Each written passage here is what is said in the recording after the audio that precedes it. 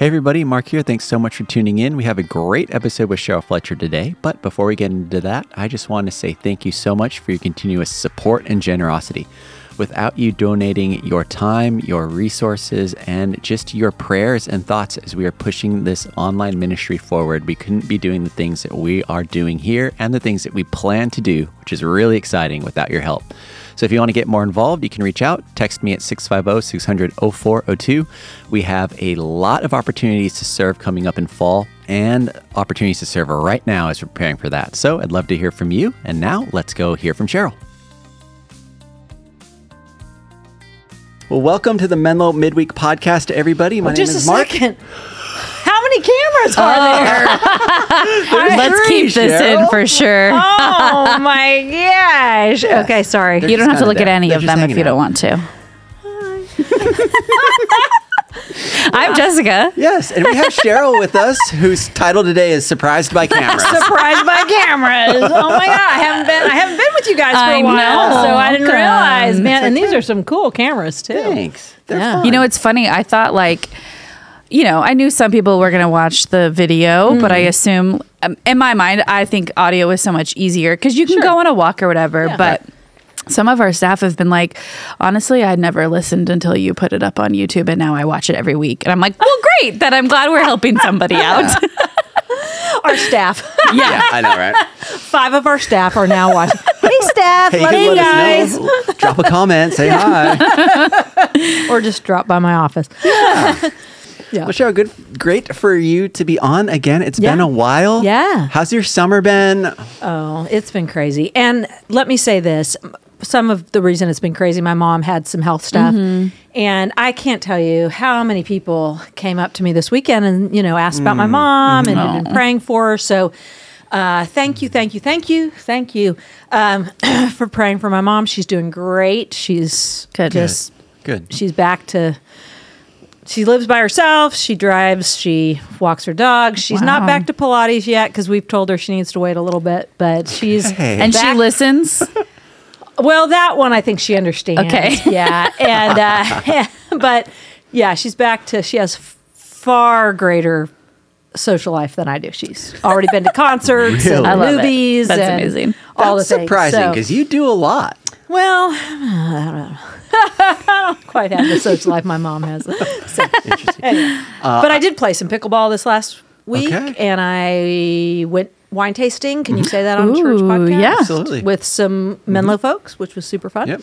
So, Did you go somewhere local?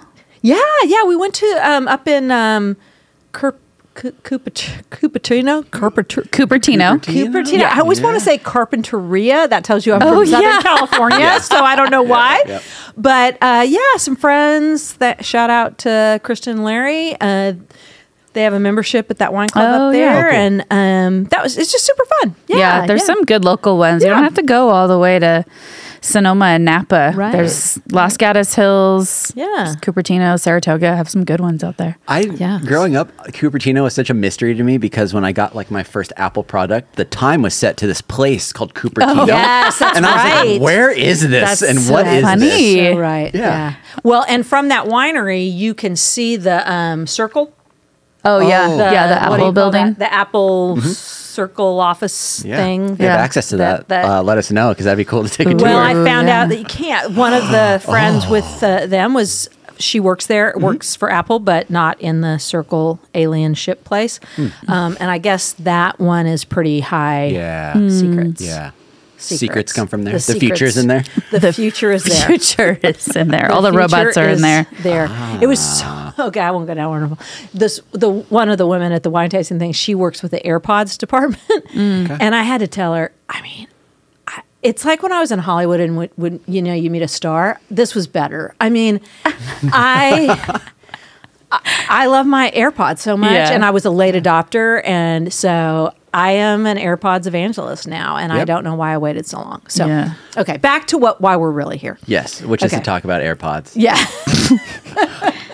It's kind of funny because when Jess and Matt Summers, when we were working together in COVID online, they had AirPods, and I was on the fence for like a year. I was like, should I get them? And they were like, yes, you need to get them. And I just didn't listen. And finally I got some. Well, same COVID was the Yeah. reason I didn't get them, because everyone on our staff who had them, you'd be on a Zoom call with them and they'd be like, "Oh God, no, my AirPod's not working. And I'm like, are those things any good? Because I feel like every time somebody tries to get on a Zoom call with an AirPod on, it's not connecting or whatever. It was the issue, and because I remember I was looking into getting Bluetooth ones, because I also had the cord with the ones that came with your phone, or maybe Which my the Z, iPod. No, the Gen I don't Z even love know. the cord. Do you know that? Oh my gosh! And Why this am I woman not surprised? the stats on that. Wall Street Journal did a whole article on. Oh my gosh! The Gen Z's like the cord thing, and so that was also. I thought, so well, interesting. I miss the millennials. Maybe I could be hip Yeah. with the Gen Z's Yeah. because I have the cord. That's so funny. But- But yeah, so I posted on my Instagram like, oh, which one should I get? And I had one of our volunteers from the Mountain View campus. Her husband works for Apple, and so she's like, oh, like, and I said the same thing. Like, I've had a lot of coworkers who have issues. She's like, well, they just came out with the next generation, and it fixed all of those things. So I have not really had that issue. Nice. So yeah, it was a timing thing. Okay, yeah, there you go. Well, Yeah. Cheryl, glad you're here. Yes. Glad your mom's doing better. I Yes. think Yeah. of your mom a lot. And if you have been in our office, you could thank Cheryl's mom for the cool coffee maker Oh, that we have yes. in there. Yes. So if you've been joining us for some hangouts around the office, you might have gotten a coffee from Cheryl's mom. So we all thank you. Yeah, way to go, Janet. That's my mom. She's become a coffee connoisseur and snob. And so she upgraded her coffee machine this Christmas, and we got the benefit of her old one. So, So funny. But it's yeah, great. yeah, it's good. Good. And we had the pleasure of listening to you and being guided by you for our series that we're in now, The Rest of the Story. And last weekend you talked about a snake and a tree and some people. And Gandalf. And Gandalf. And Gandalf and a mushroom snake. That was kind of funny looking. Yep. But we started asking this question to most of our guests that have come on. And I don't know if you actually grew up in church as I think about your story, but if you did, what was your Sunday school experience like? Yeah. Or the first time you heard these stories, what did you think about? What was it like? Yeah, I did grow up in the church. Okay. A shout out to my mom, because I feel like the only memory I have of Sunday school where we actually looked at the Bible and things in the Bible was the year, or maybe it was just a season when my mom was my Sunday school teacher. Oh, and I was interesting. pretty little. So most of my Sunday school experience was we were into dramas and music, and not even Bible dramas. I don't know. Anyway, I don't know. It might have been there also, and I just wasn't taking it in. Sure. When I became a Christian in high school, I have to admit I had some resentment to my church, and it's funny because it's like the opposite of what I think some people like. A lot of people, it seems like, who are deconstructing their faith, or the millennials or whatever, they're mad at their church for like over the top, like, well, I mean, things, purity culture, too much Bible stuff. Yeah. And I was frustrated with my church because I felt like we didn't study the Bible. I had not heard the gospel except in some little drop-ins from some people. And again, my mom was one of those people, and others, and maybe they were there and it was there, I just wasn't hearing it. But to give you an example, so I became a Christian, went off to college, and came back after my freshman year in college to work and, all the things. And so I thought maybe I could lead the youth group at my church. So I'm a 1-year-old Christian, 2-year-old Christian at this point, and I'm on fire. And so I wanted to lead the youth group, and we were going to actually read the Bible. And I had to get the janitor, Louis, and we walked all around the church site to find Bibles. Oh my gosh. Yeah. So I have a little different Interesting. experience. I do want to say there were some great things about my church growing up. They were very much into justice and care for people. I was exposed to how do you care for the marginalized? I went to Tijuana with them, really, really shaping for me of my life. And so they were great at a number of things as far as God's heart for the poor, the marginalized, justice, that kind of thing. I really didn't have an encounter with God's word, the Bible, or the gospel, and maybe my ears just weren't there to hear. But that's my story. Interesting. Yep. That's probably that's telling to me about how you approach the Bible now and just your love for it. There's a genuine love I can tell, like when you talk about scripture or as you're praying, you're quoting scripture and you're just in it. And also, I think you started with this talk by saying like how we approach it matters. Absolutely. Yeah. Yeah. Yeah. How we read the Bible matters. And that is so big, because then I did, started reading the Bible and was exposed to that, and was exposed to different traditions and have been exposed to different traditions and understandings of Scripture. And I feel like, I'm learning, like even preparing for this sermon, I learned so many things I did not know. Been to seminary twice. I was not aware of the language around the serpent in Isaiah, but then all these other things about spiritual beings. Cool. So shout out, please go down the wormhole with the Bible Project. They have a whole series on spiritual beings. Yep. And really, really helpful. So I certainly don't feel like I've arrived in my understanding fully of the Bible. I just think it's just such a beautiful book. I do believe that it's living, it's active, it can transform you, and it can change your life. I think we have to be careful, because I am a person who I think I have a very, very high view of Scripture, authority of Scripture. We can debate language of inerrancy, infallibility, those kind of things, because they are debatable. But oftentimes I'll hear people say, well, I just take the Bible literally. And I hope I take it literally as well, but contextually, right? And what's hard, and we have to always remember, is that every cult that's ever started has taken the Bible literally, right?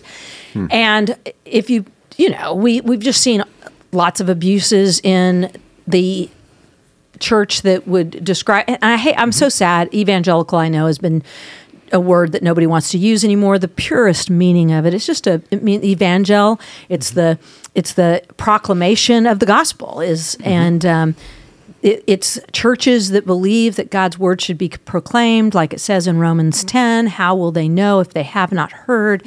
How will they know if there's not a preacher? But I understand why we want to disassociate with that word. But the sad thing is that some evangelicals who have taken the Scripture literally or whatever, but then have completely abused the Scripture. And the problem is that, yes, we want to have high view, full authority, but we have to read the Bible. We do have to understand context. We do have to understand genre. We do have to, like, one of the things I didn't get to talk about in my sermon, if you look at my notes from the actual weekend, I have so many sections I had to completely just cross out because there's no time. But one of the things I wish I could have spent time on is the author of Genesis and ancient Near Eastern literature.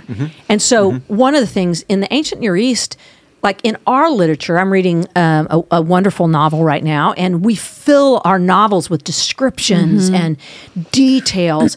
And they almost, if you've ever read a novel that you had to go, is that based on a true story? Is that real? Because it's so, that's how we write.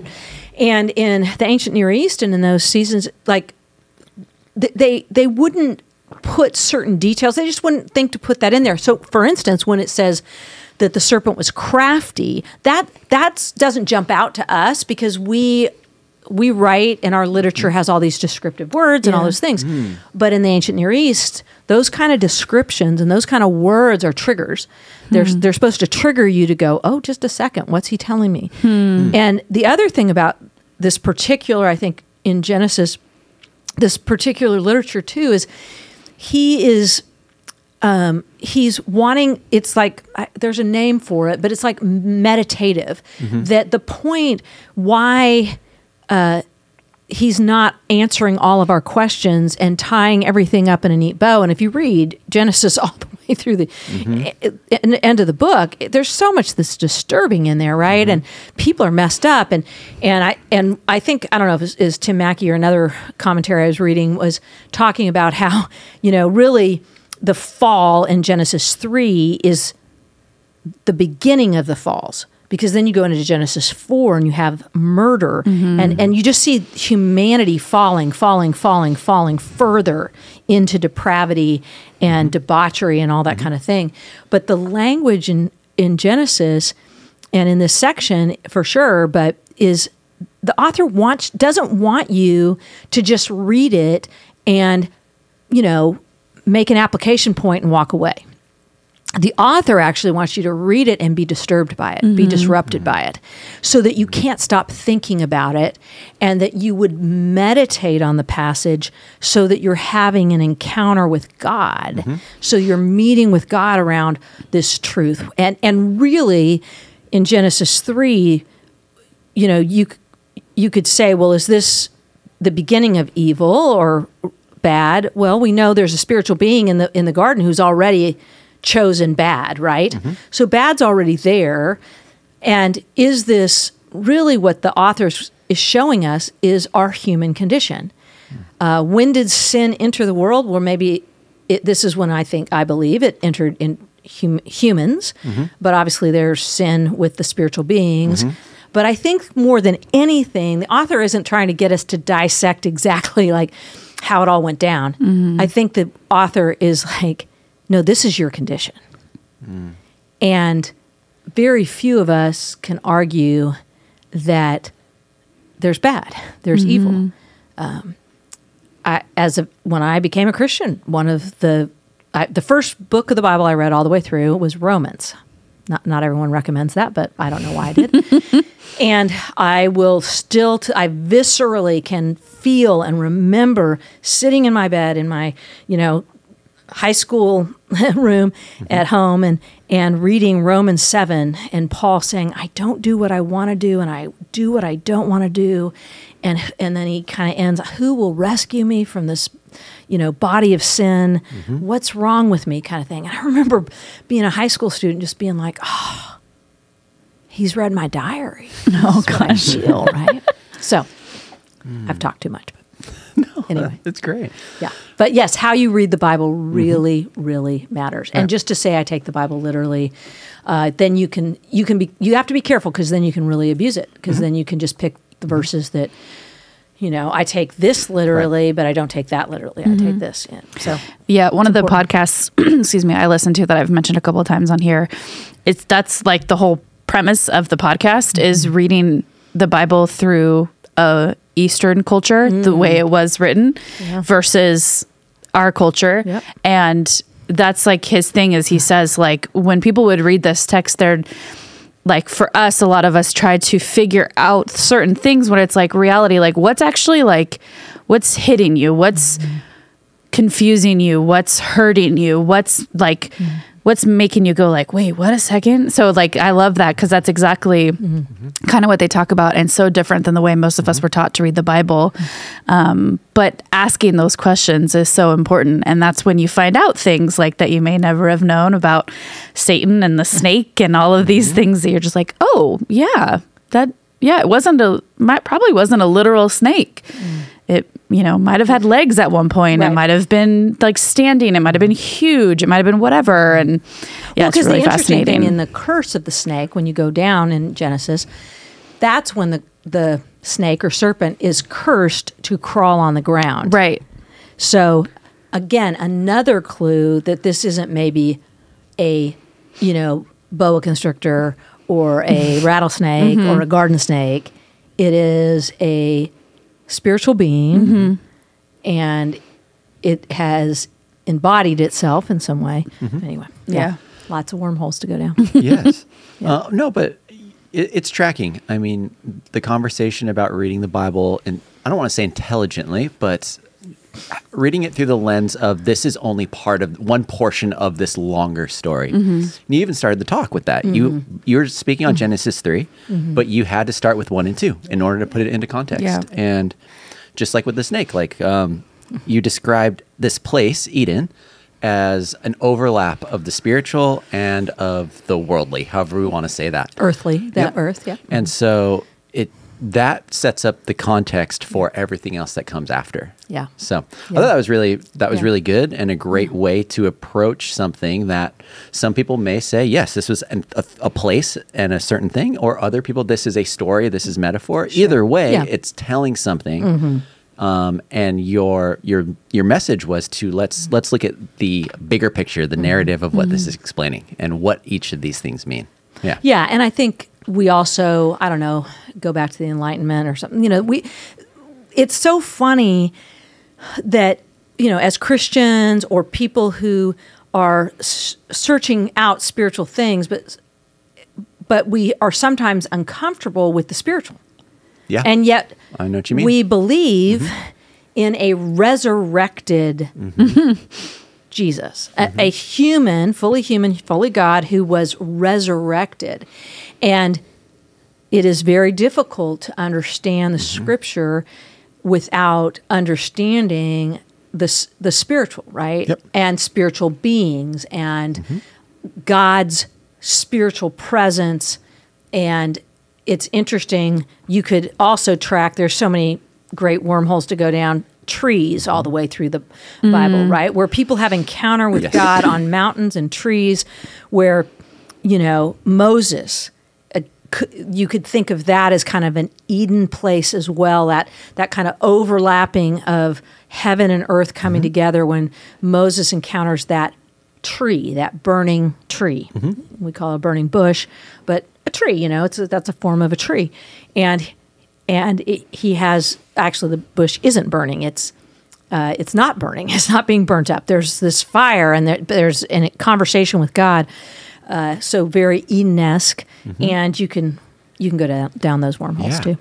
And let's kind of dial in on the trees too. I thought it was super interesting. I haven't spent much time looking at this story like in depth, but I thought it was really interesting that there were a ton of different trees, but only 2 had actual names or... Yeah, were identified.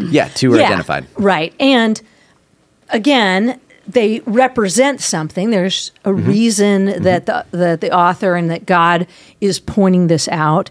And the temptation would be to see the trees as magical. And so, here's something that I've got to wrap my brain around, right? Because God says you can eat of any of the trees, and it sounds like most of the trees are neutral, right? You can eat of any of them; they're fine. Yeah. You eat of the tree of life, and you will get eternal life. And we see that because we see in Revelation where the tree of life shows up in the new heaven and the new earth, and so it seems like there's something. Well, is it like if I could just get that right fruit and I ate it, no matter what I believe, I would have eternal life? I don't think so. I think I think both, as I mentioned, these trees are representative of choice. Do I choose to take from what God says is an opportunity and eat of it to say, I do believe and I receive that eternal life? Obviously, the giver of that life is God, right? And the tree of the knowledge of good and evil isn't magical, and because I don't even think it's that God didn't want them to know good and evil. I think He wanted them to know good and evil as defined by Him. Because when they take that when they do eat of it, and we didn't have time to unpack, because it says you surely will die, but they didn't seem to die. Yeah. But if you go to Genesis chapter 5, there's a whole, I think it's Genesis 5, and they died, and they died, and they died, and they died. I think the genealogy is listed as all the deaths, right?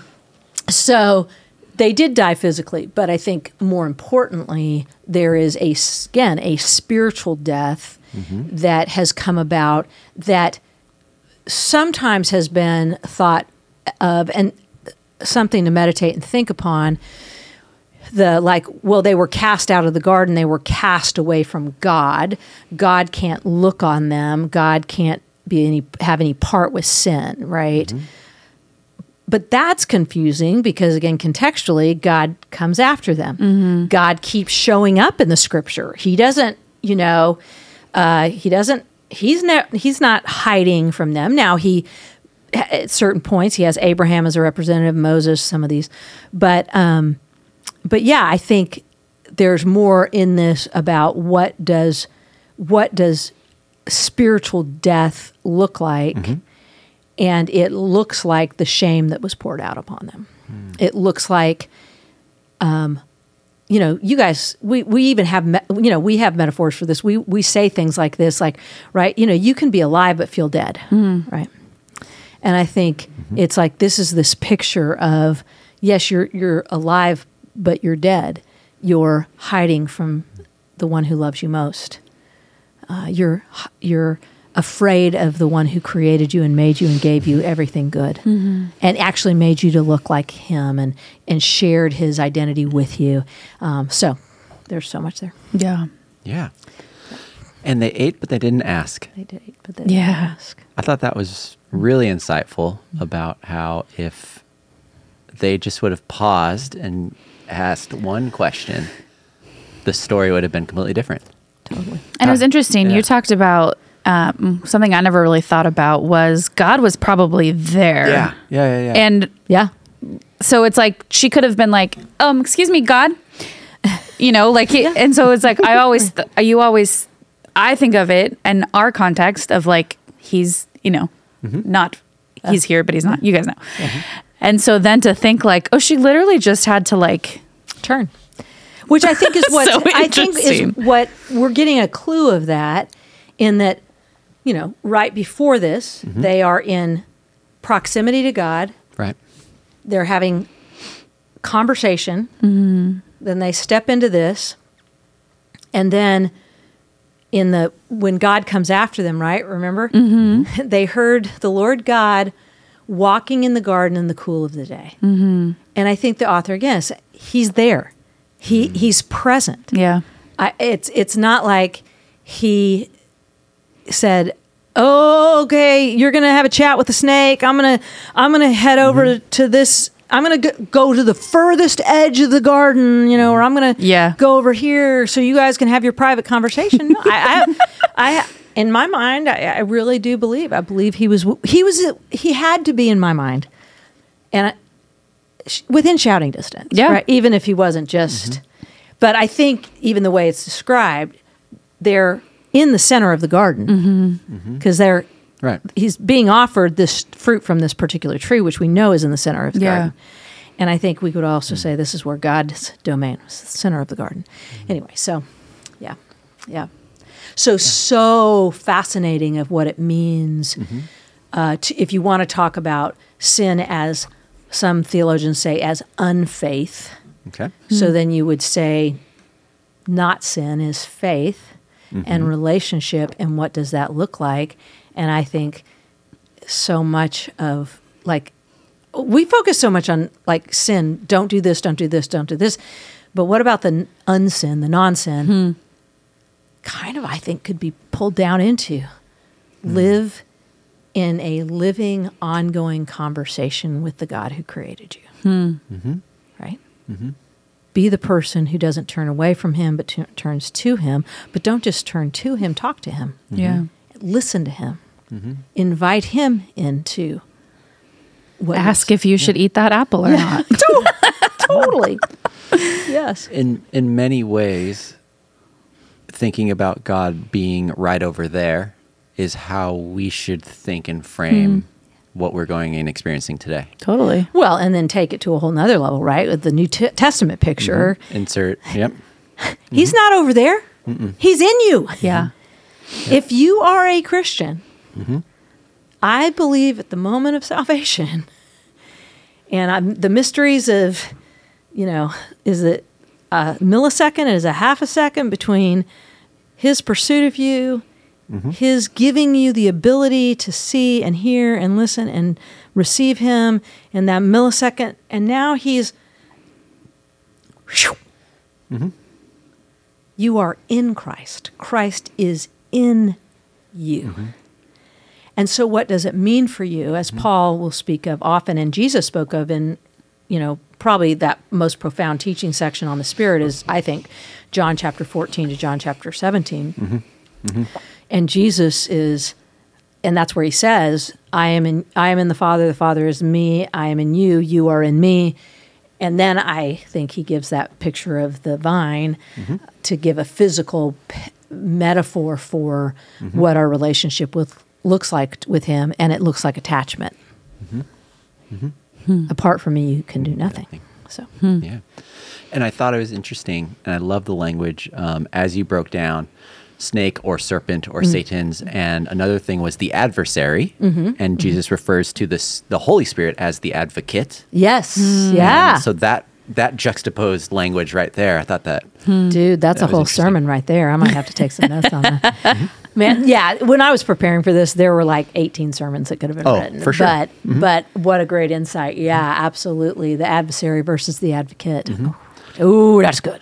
And it kind of, you took this in a direction to where it could have stopped there, but then you said God still chooses to pursue. He doesn't choose to exile.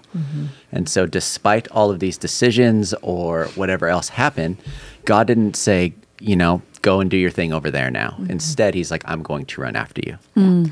Yeah, I didn't have time to talk about the grace of them being taken out of the garden. Yeah. Which seems harsh. That would have been interesting. Yeah. So many things.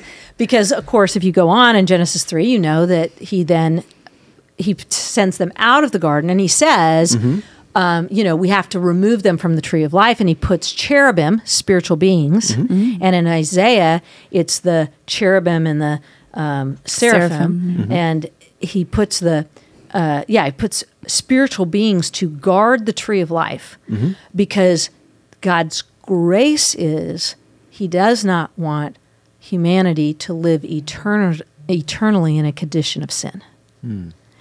And so here they've eaten from the tree of death. So you think, well, now I'll go eat from the tree of life. So again, this tells us more about the tree of life, because the tree of life is eternal life.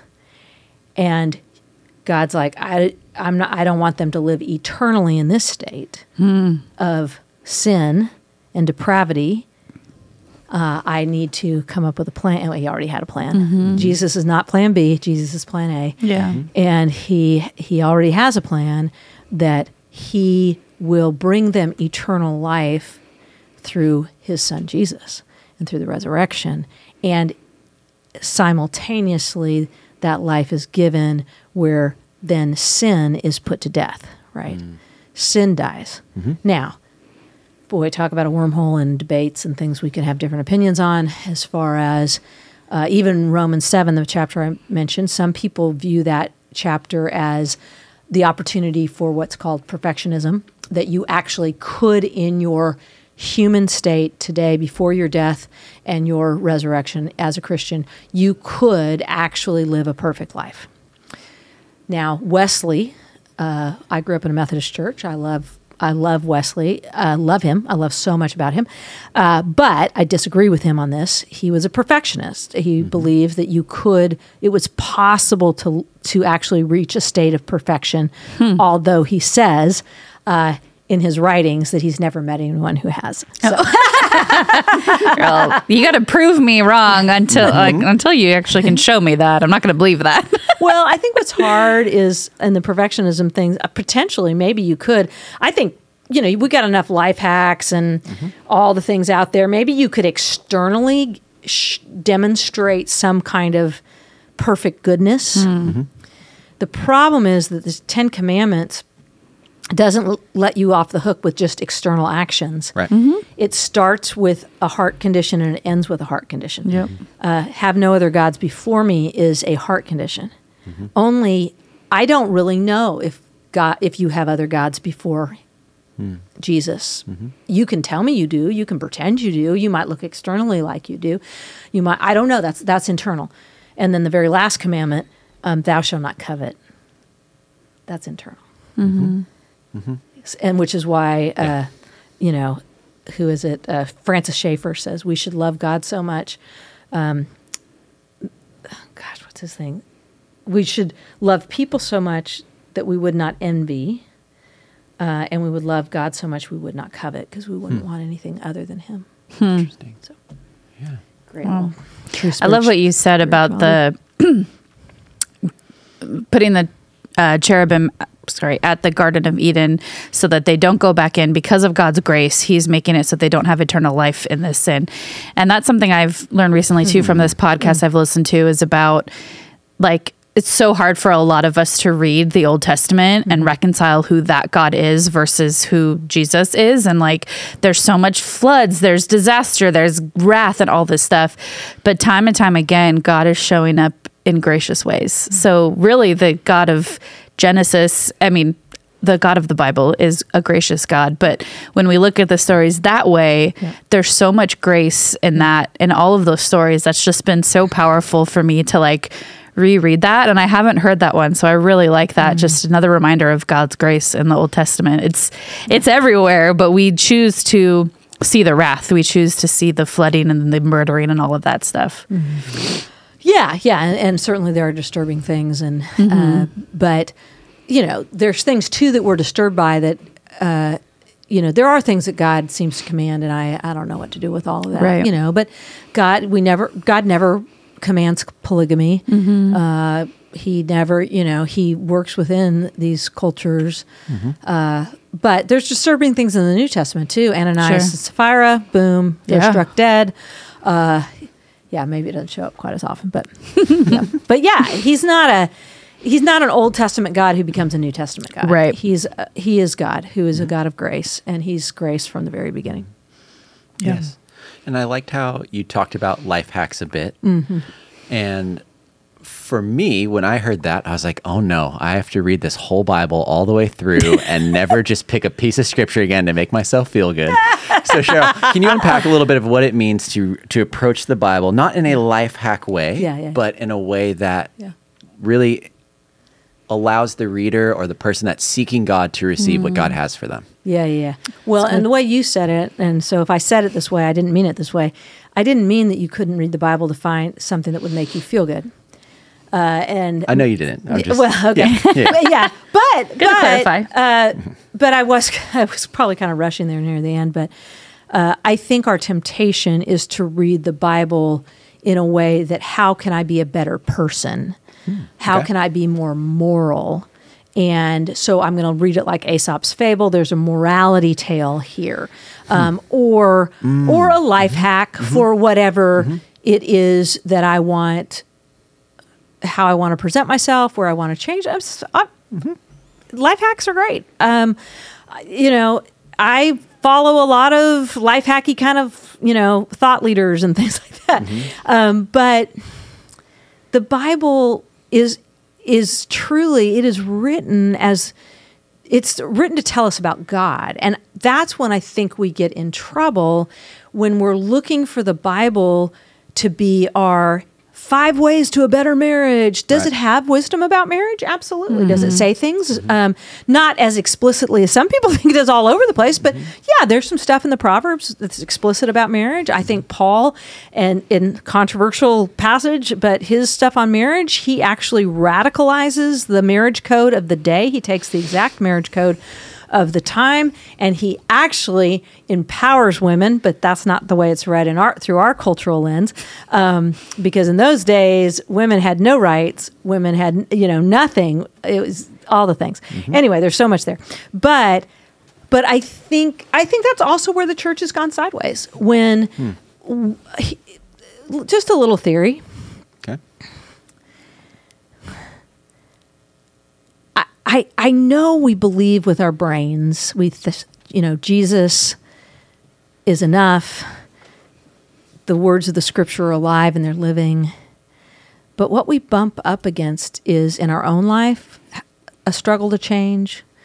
We bump up against other Christians, and we go, why aren't they changing? And then if you work for a church, you're like, good grief, we're doing all these things and nobody's changing.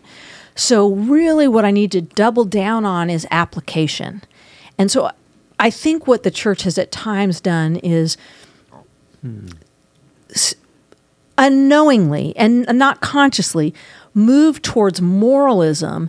And if I can just get people to be better, if I could get that, then they'll change and their lives will be different. And I don't know, the Spirit is mysterious. The work of God is mysterious. That's harder to preach. The gospel is good news, but come on, haven't we all heard it? That's so simplistic. Yeah. God loves you. I can say that enough times. Now I really need to tell you how to do this thing. I believe in application. I believe that that's important. I think it's in the scripture. Again, I think there are ways, but I think we devolve that way because, gosh, if I just take them to Jesus, will they change? Is that enough for them? I need to give them. I think, purity culture came from probably a very good heart. The desire to keep God's command, his sexual ethic, which is radically countercultural, right, in our society. But I will say this. I think it was like giving them a vision of Jesus won't be enough, so I better scare them. And I better tell them about STDs, and I better tell them about this. And again, those are true things, and it's real stuff. And I better tell, I better scare them. I better get them to, put a ring on their finger to make a commitment that they won't do this thing, because. And I would say, like, do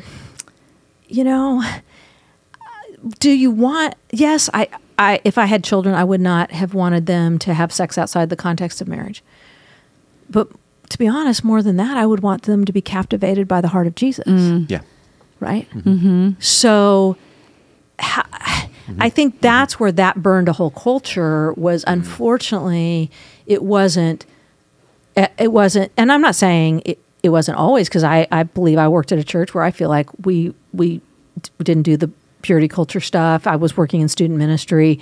It wasn't the kiss, dating, goodbye. I was like, kiss, dating, hello. You need to,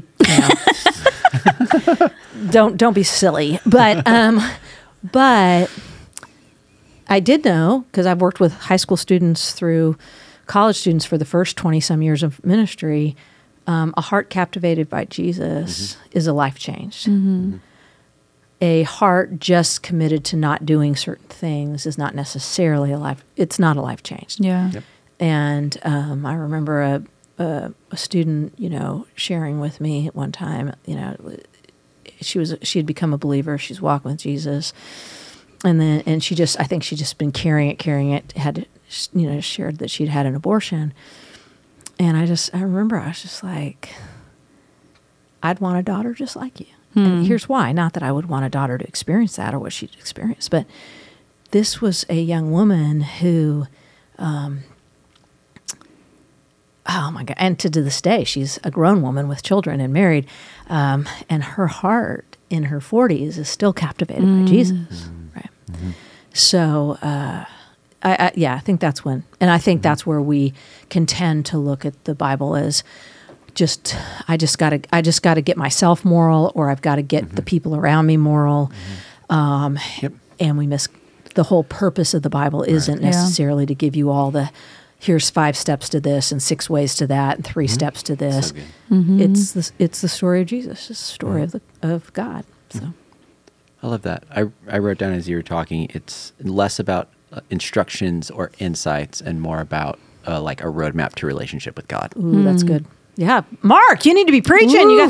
We got the adversary advocate sermon that needs to be preached, and the roadmap to a relationship. Absolutely. I hope that people are listening can think about that, and they can have those conversations too with people that they love. Talk about those topics because really, our heart here is just that people will enter into conversations with themselves about God. That they'll conversate with people in their groups, life groups about God and Jesus and what they're doing, and ultimately, it's all helping guide ourselves to a better understanding of God's character through reading the lens of, or reading Bible through a new lens. Yeah. And I want to say this. I do think, not performatively, but I do think if your heart gets captured by Jesus, then the things that he invites you that are hard, taking up a cross, a narrow road, absolutely radically countercultural, those things, I wouldn't necessarily say they become easy, but they almost become non-choices because I so want to follow Jesus. I want my life to be defined by him. I want all that I do to be done, like you're saying, in relationship with him.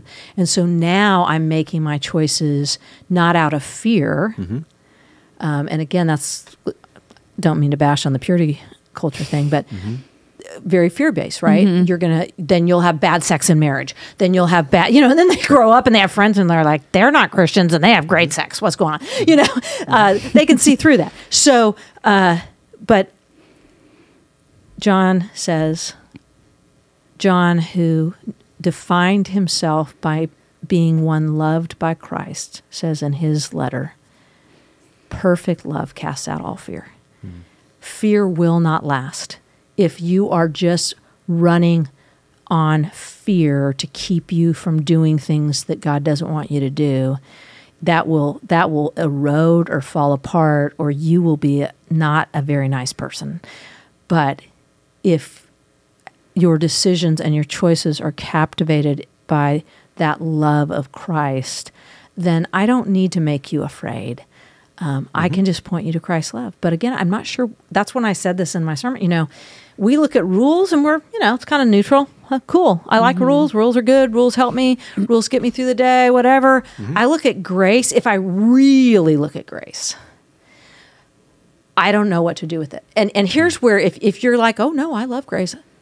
Do you love grace for all people? Because it's then, as you start to walk with Jesus, it's not just the grace you've received from him, it's the grace that you're called to now extend with him. That's good. From him. That's really good. Wow. It kind of reminds me of what we chatted about at Starting Point. If you've ever attended, this might sound familiar to you. But the idea of a well versus a fence. Right? The fences, wells and fences. Yep, wells and fences. Where, fences are hard borders that keep things in, but a well, you can draw from life, and life will come and stay around that. And so... That's good. Yeah. And speaking of Starting Point and stuff, Cheryl, what's going on for fall? We have a lot of stuff coming on. So many good things happening this fall. Menlo's celebrating 150 years of being a place where people have found Jesus and walked with Jesus. And have we done some stupid things along the way and been imperfect? Absolutely. We've done, we have not been a perfect church, but we have been a church that has had an opportunity to be used by God in a lot of really beautiful and wonderful ways for 150 years. And we're celebrating that in November.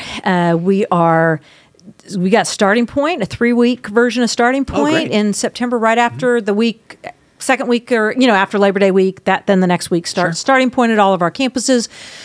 We are going to do a series late September, early through October, what is it, my month, on Explore God, which churches throughout the Bay Area are doing this series. And we're going to be it's an opportunity to maybe you're exploring God. Maybe you've been in the church for a long time, but you've realized, I've never really explored God for myself. It's been a family thing. Maybe you have a friend or a coworker or a classmate who you're having conversations with about Jesus and God and Christianity. And this might be one of the things where you go, hey, our church is doing a series on this. And, here's what I'd be like, come check out the series. And then you and I have to go to lunch or grab coffee or whatever, and I want to hear how you're experiencing what my church is preaching. Let them not like us. Let them think we're wrong. I don't know, but again, use it as a platform for relationship, not to. You need to go listen to my church. We got all the answers. Right. But no, we do want to. But we do think. We do believe there is truth. We do believe that there are answers, and we have what we believe to be true, and we will share that unapologetically. But I think it'd be a great place for your friends to come and push back against us. We're going to have Explore God groups on all of the campuses, as well as a lot of our life groups are going to be using that, because we've said to our life groups, which I hope they believe me, They should. Well, I think there's this thing like, well, we don't need to do the explore God thing because, we're such amazing. We've been Christians for a long time. We don't need that. We all need to go back, right? And we all need to return sometimes. I used to do groups where I would say to my group, for the next 4 weeks, we're gonna pretend as best you can, put on your imagination hat, that you are not a Christian. And this was especially helpful for people who grew up in the church, who don't. And I love that God's grace pursued them through their family early in life, all that, but they maybe haven't had a mark or a time when they've had to think that through. And so just to say, hey, we're going to look at some things, and I want you to look at it through the lens of, okay, if I didn't if I weren't a Christian, if I didn't believe this, would I believe that? Do I think? And it just stirs up great conversation. So I'm hoping some of those life groups who've been around for a while and they are very deep and mature in their faith might use the materials and push themselves a little bit to kind of put that hat on for a season. Do I remember what it was like to not be a Christian? Have I ever known that? Have I ever pushed back? So we're going to have Explore God groups. God, so many. What else is going on in the fall? There's a lot of things. Yeah. Stay tuned. Let's just say that. Yeah. Hey, can I say something about the backpack drive? Absolutely. Oh, yeah. I want to celebrate this. Okay. Yeah. We set a goal of, we are one church in many locations, so we don't have individual campus goals. Yeah. We have one goal, which was 500 backpacks across all of our campuses. Okay. And the backpacks go to? They go to an organization called Giving Tree, and who places them in schools throughout the Bay Area, and for students who would not be able to have that kind of resource. And so, and what I love about this organization is they've been doing it for years, and they're really connected to those areas that might be marginalized and students who have those needs. And the way they do it is they do it in a way that's not, hey, we're the great people giving you a backpack. It's really done with honor and grace and all that kind of stuff. So I'm excited about that. So we said we want to get 500 backpacks across all of our campuses. And do we need a little drum roll for the number? Yeah. And let me tell you,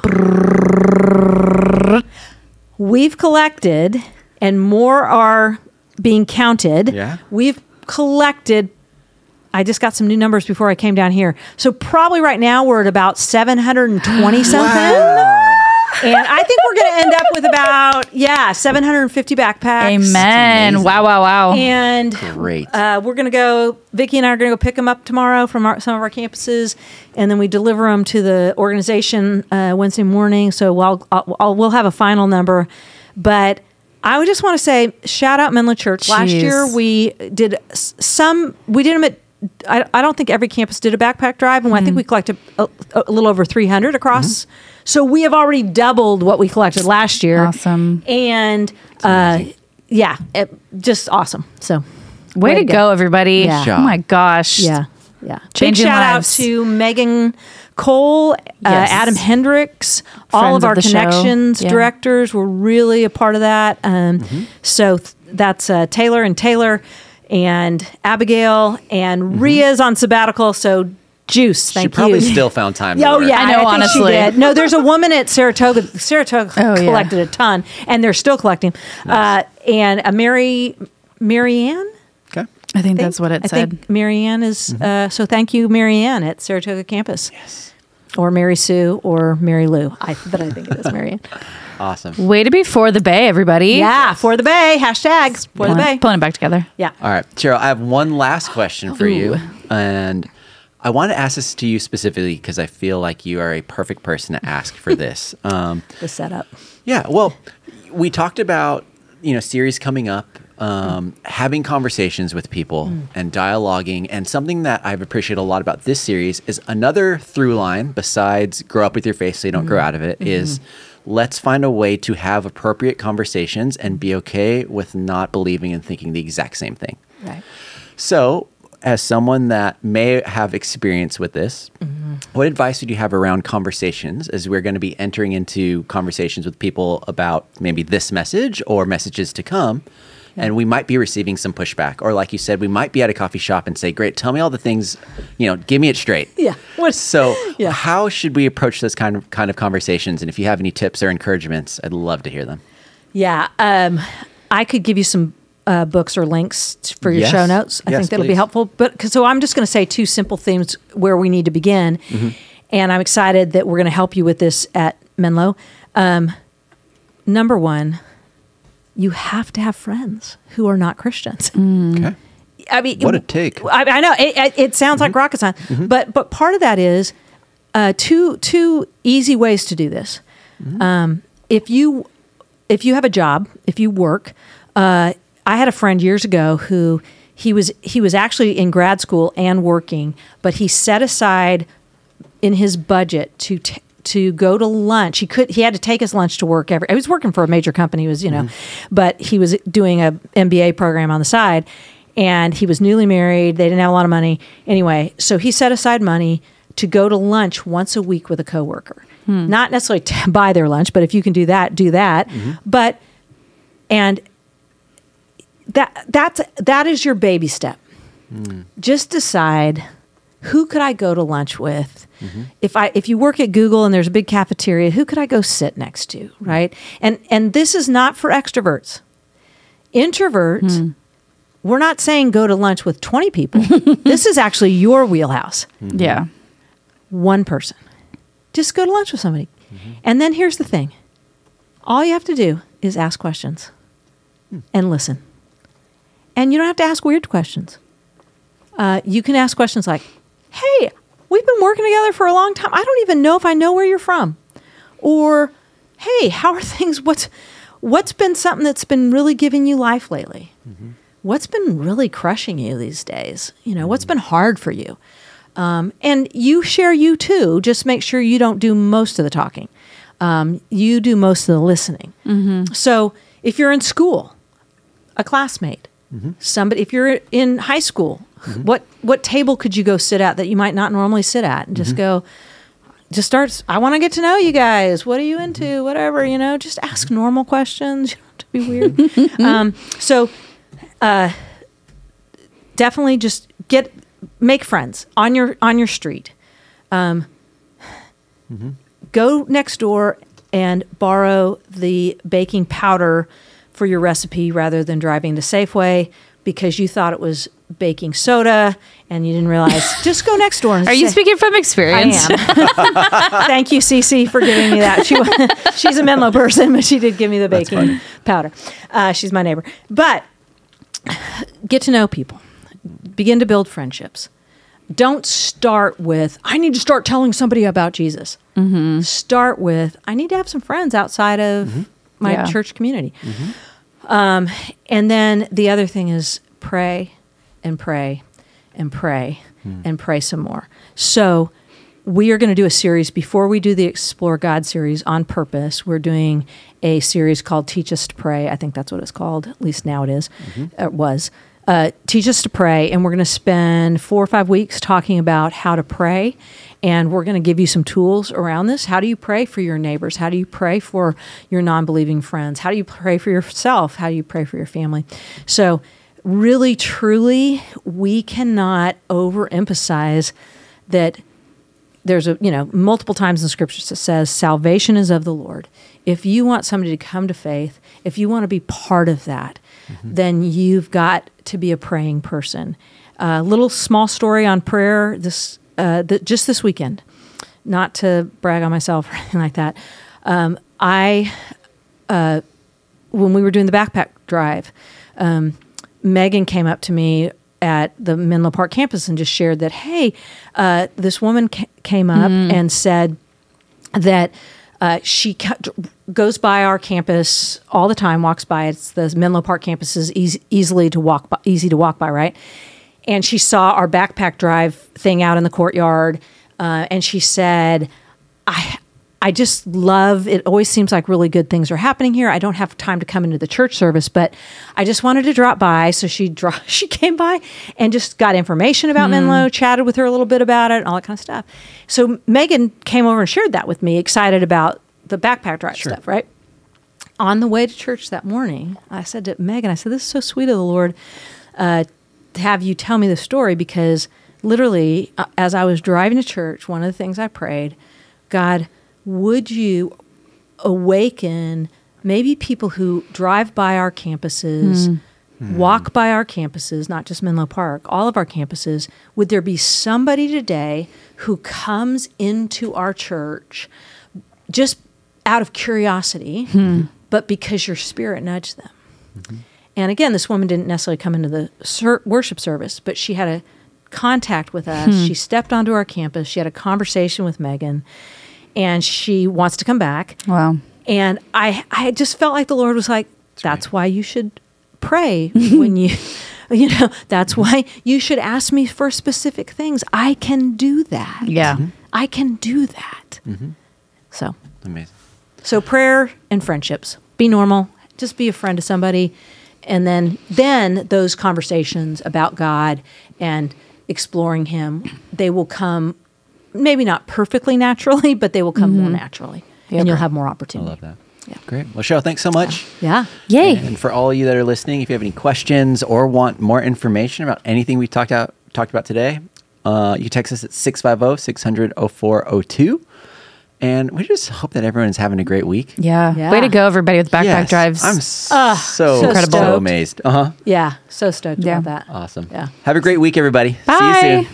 Bye. Oh, yeah. Forgot the cameras weren't even here.